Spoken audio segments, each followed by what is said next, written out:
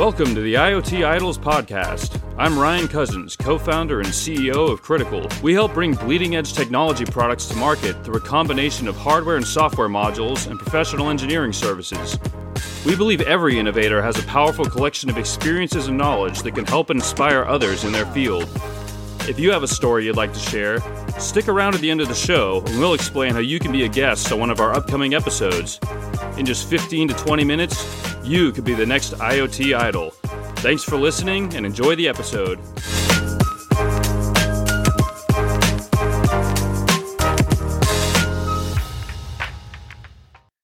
Hello, friends, and welcome back to IoT Idols, Innovators to Watch, brought to you by our friends over at Critical. And we are always so excited for the innovators and the minds that join us on this show to talk about the Internet of Things. And when you look back and think about the world in the last year, we have gone through so many changes. We have needed to adopt so much innovation and technology across all industries, but especially in shipping and in logistics. We've seen what some of the challenges were there early on in the pandemic, and we know that whenever there's a challenge, there is innovation. And so to talk about some of this innovation, I'm really honored and excited that we were able to invite Brandon Coates to join us. Brandon, welcome. Yeah, thanks, Rye. Appreciate the opportunity here. It's great to get on and have a little bit of a chat. Absolutely. Well, we're so grateful for the opportunity to speak with you. And I would love to kick off, Brandon, a little bit about your background and learn a little bit more about you before we talk about MHS Global. Yeah, sure. So I have a very disparate background in a couple of different industries. So when I was in college, I was doing cardiovascular modeling of astronauts. And so I was very fortunate to have a very good advisor. He got his PhD from MIT, and he's there one-on-one with me, kind of coaching me, mentoring me. And he really trained me to think in systems. So that really proved out over the next 10, 15 years to be truly invaluable, to look at these large, very complex systems that are out in the world, and then to understand how to optimize them and make them just better than what they could be before. So that one trick that he kind of gave to me during that tenure was how to see circuit equivalent analogs for any system. So if I look at a set of resistors, capacitors, inductors, you can boil any system down to a grouping of these, whether they're in series or in parallel. And then from that, you have a mathematical model that you can go back and really drive success from. So that was kind of a foundation I think was very critical for me. And then moving into kind of graduate school, I started doing design of ventricular assist devices and more of like fluid mechanics type of research. And then, getting out of graduate school and then going out into the world, starting my first position, had nothing to do with any of that. So it was completely different. So I had a good opportunity to join a friend of mine that was up in Michigan. The company I was working at was Senate North America. So Senate is a company based out of Stuttgart, and they're an OLP or an offline programming software developer. So basically, we would go through and develop the screens and the GUI interfaces for other programmers to go in and extract, let's say, toolpath or features, extract features out of CAD and generate toolpath for robotic work cells or machine tools. And so through that, let's say 4 or 5 year journey with the software development, I spent probably a year and a half feet on the ground in Spain for Airbus. And so I got used to working just a heck of a lot, 14-hour days. There's some days that were like 18-hour days, especially if there's a flight the next day to come back to the US. And so I had a natural pressure gradient the whole time, just saying, all right, you've got to keep focusing on the goal, keep looking at what's next. And I think that was another kind of the next step to get to this point where we really are today, which is at MHS and leading a very nice robotics organization and growing up a lot of nice automation in the world within logistics. So aircraft manufacturing, let's say biofluid mechanics, going to pump design, going to aircraft manufacturing, going to material handling. So it's a strange sequence of events. That's so amazing, Brandon. So many guests that we get to speak to. I always like to start there because I feel like a lot of us go to university for something and we have these big audacious career plans, and then our careers take flight. And sometimes they're even more audacious than we ever even anticipated. And we find ourselves in these crazy journeys. And for me, I took over a drive-in movie theater out of university. And then here I am today talking about innovation in the Internet of Things. And so it's just remarkable to hear how people have kind of got to where they are. And what I'm looking forward to is 5 years from now when we have you back on to see what else that you've worked on between now and then. So this is super exciting, Brandon. And I want to talk about now, when MHS Global, I want to kind of go back and I want to be a fly on the wall. When the pandemic, like the lockdown first came, I would love to be a fly on the wall in your office, because I'm sure your mind was just going bonkers with ways to maximize this challenge and to increase efficiency. And so I would love to just kind of hear how you've adapted and pivoted because of the pandemic. Sure. Yeah. So I think there's a lot of stress that's going to be within any organization just to figure out how they're going to operate within that type of climate. So we had to make some adjustments. We had to go through this phase to really get around. And this is just how to get outside of face-to-face meetings and do more virtual meetings, and then reach out and connect with more of the customers through virtual meetings. For the 20 years before in the life of MHS, we're very big about customer relationships, and we have MHS. The slogan is really, or the motto, above and beyond.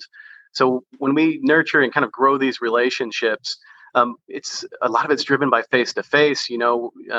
Going out and getting the customer site, understanding what their actual problems are, and being able to solve those problems.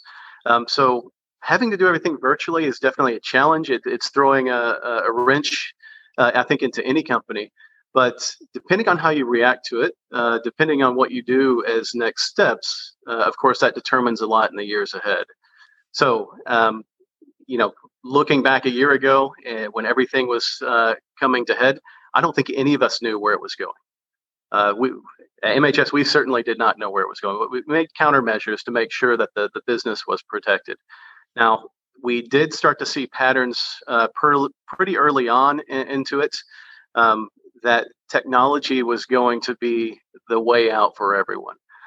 So it's not just the face-to-face meetings that are kind of changing, but how do you set up data pipelines that weren't there before? How do you access the equipment that before you had to go on site to have access to that, to get the data off of it? And so it's a big forcing function in the right direction for everyone. And so I think it's the really most analogous to the rising water level.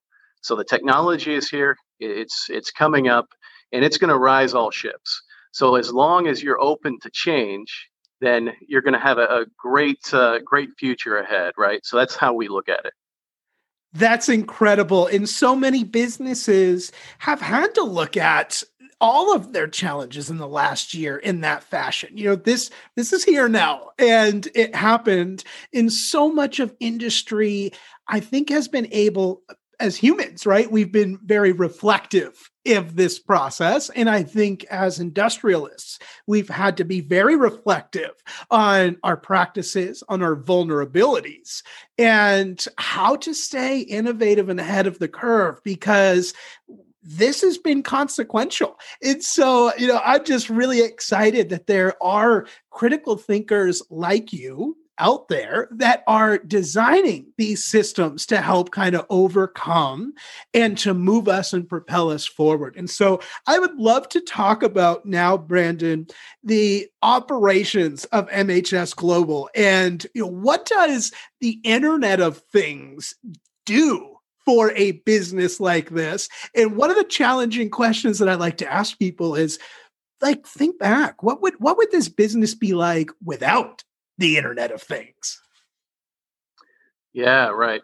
Okay, so I will tell you, for 20 years we grew up in the world, and the company was basically a startup, like every other company at the beginning, and so it's really I would not say high technology, but you find your way to high technology as you develop your product, as you go out, and we're building up the base of being able to do these large projects for our customers.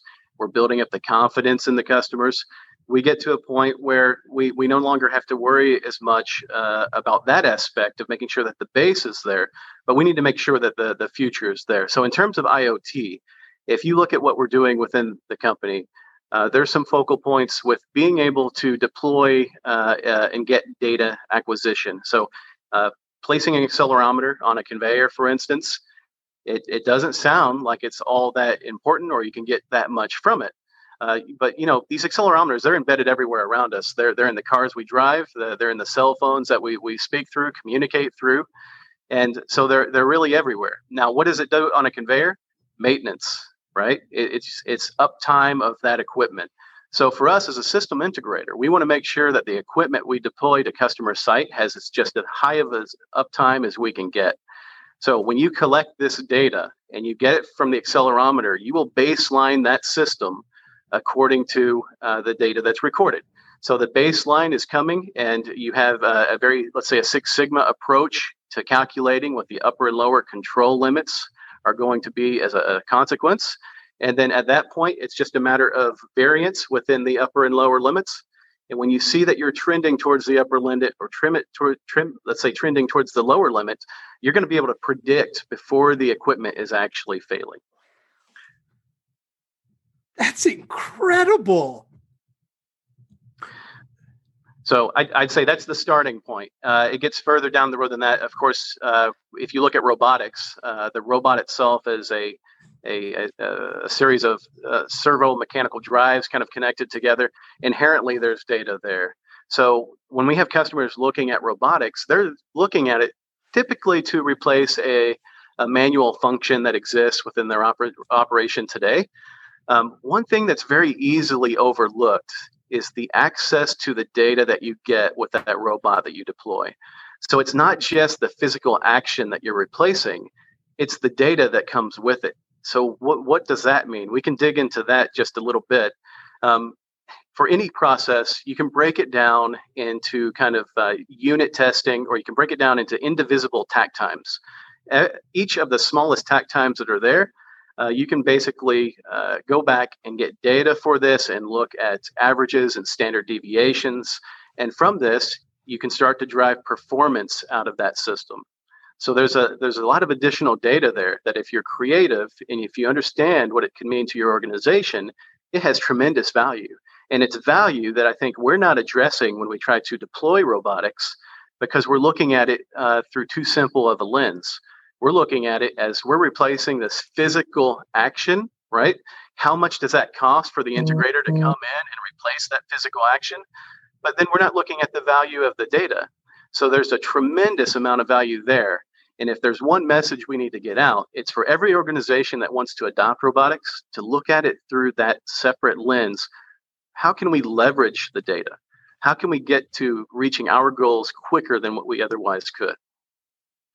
And that's real innovation, because you're right. We're working so hard to replace a specific function, and we're leaving so much on the table, right? Like, this is to create an analogy for some of us that are maybe a little less technical.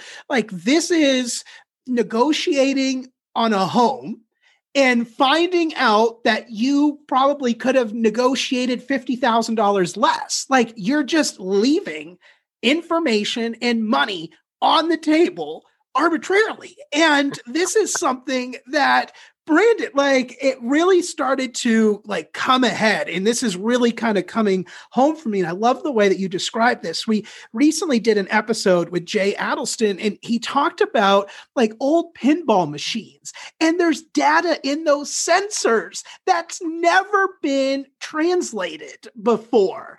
And so it was fun to have him on and kind of talk about it. And as we're talking, I just like having this total kind of nerd aha moment of, oh my gosh, we're overlooking so many opportunities.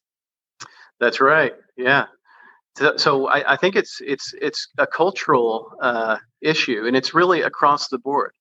So if we don't have the proper foundation or education and background to understand how these levers are going to emerge with technology, then what you're going to find is that your business over the course of its life is going to suffer from revenue.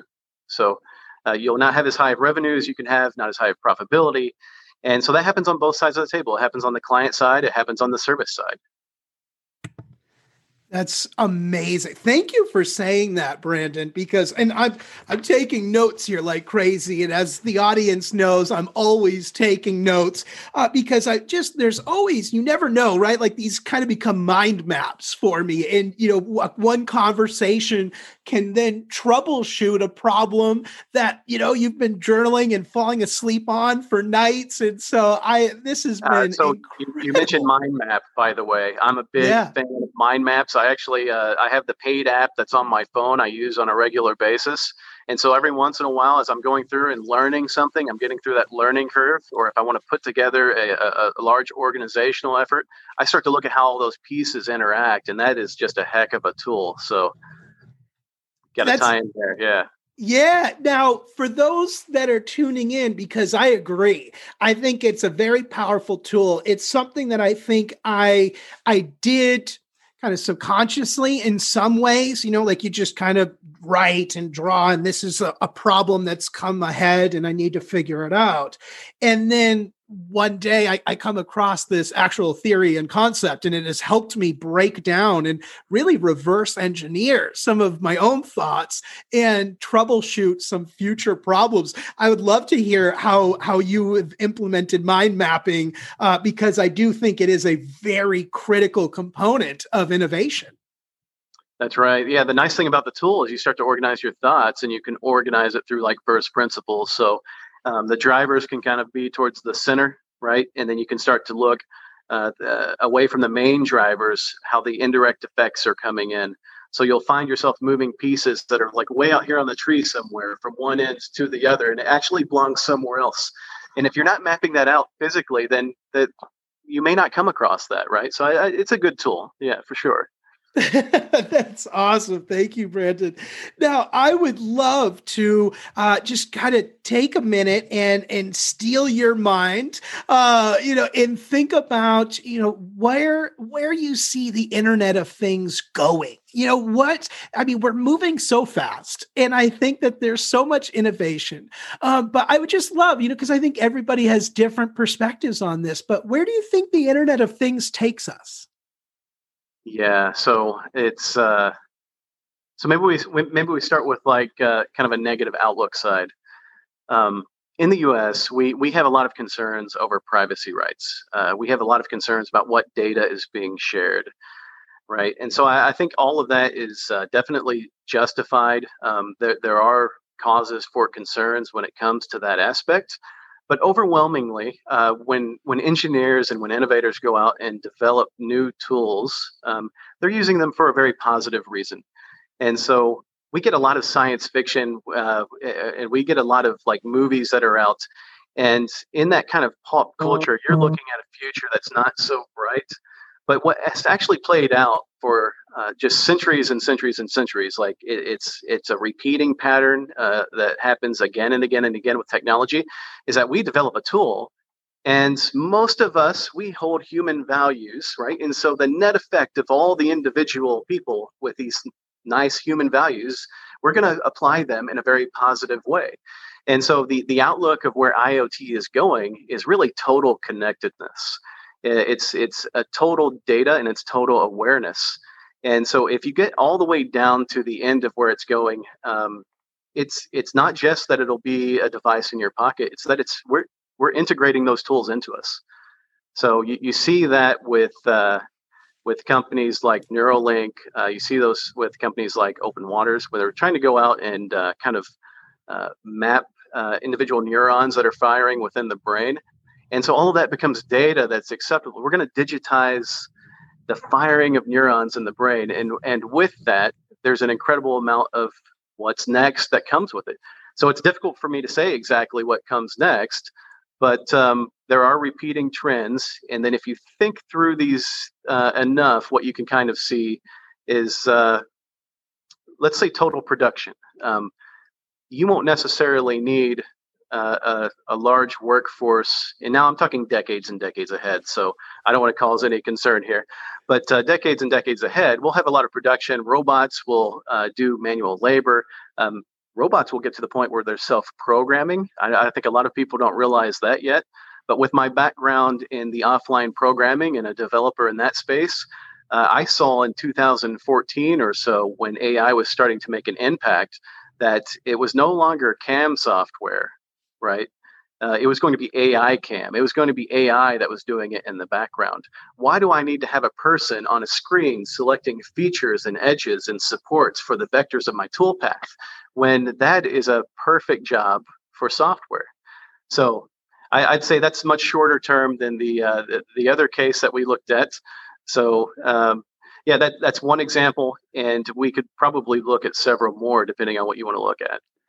Oh, absolutely right. My sister and I, we're both get into challenging conversations sometimes, and we had one debate that went down a rabbit hole for like 4 or 5 hours on at what point can the technology of something like Neuralink, how do we take these neurons and digitize them and implement some level of consciousness, right? It like this just went down so far. So I will say on that Neuralink is like the ultimate goal of being able to read and write neurons. But if you look at companies like OpenWater, that one, they just want to be able to access and read the neurons. And you could have a small device that is just something that you wear on your head, like built into a toboggan or something, built into a hat.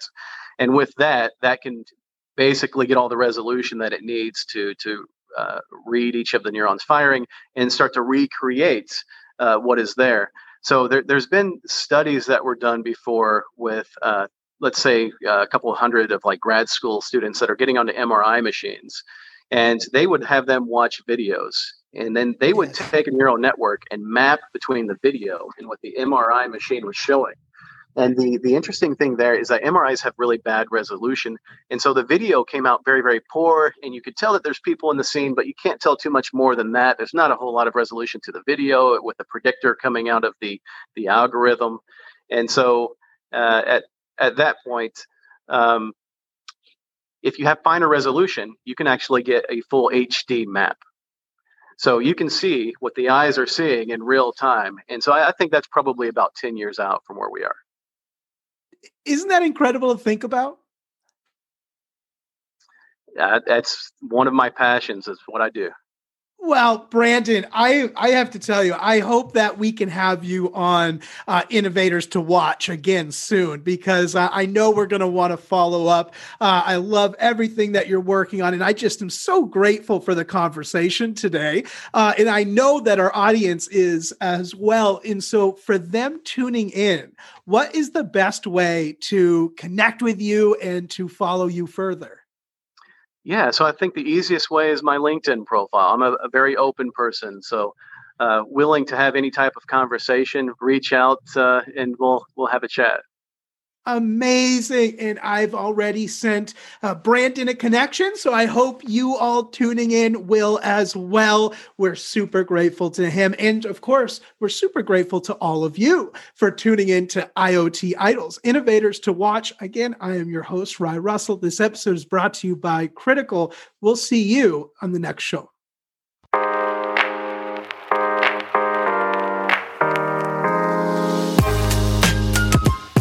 Hey, this is Critical CEO Ryan Cousins again. Thanks for listening to this episode of the IoT Idols podcast. If you're an accomplished engineer, inventor, product manager, or technology entrepreneur and would like to be featured on an upcoming episode, please go to critical.com/podcast/apply.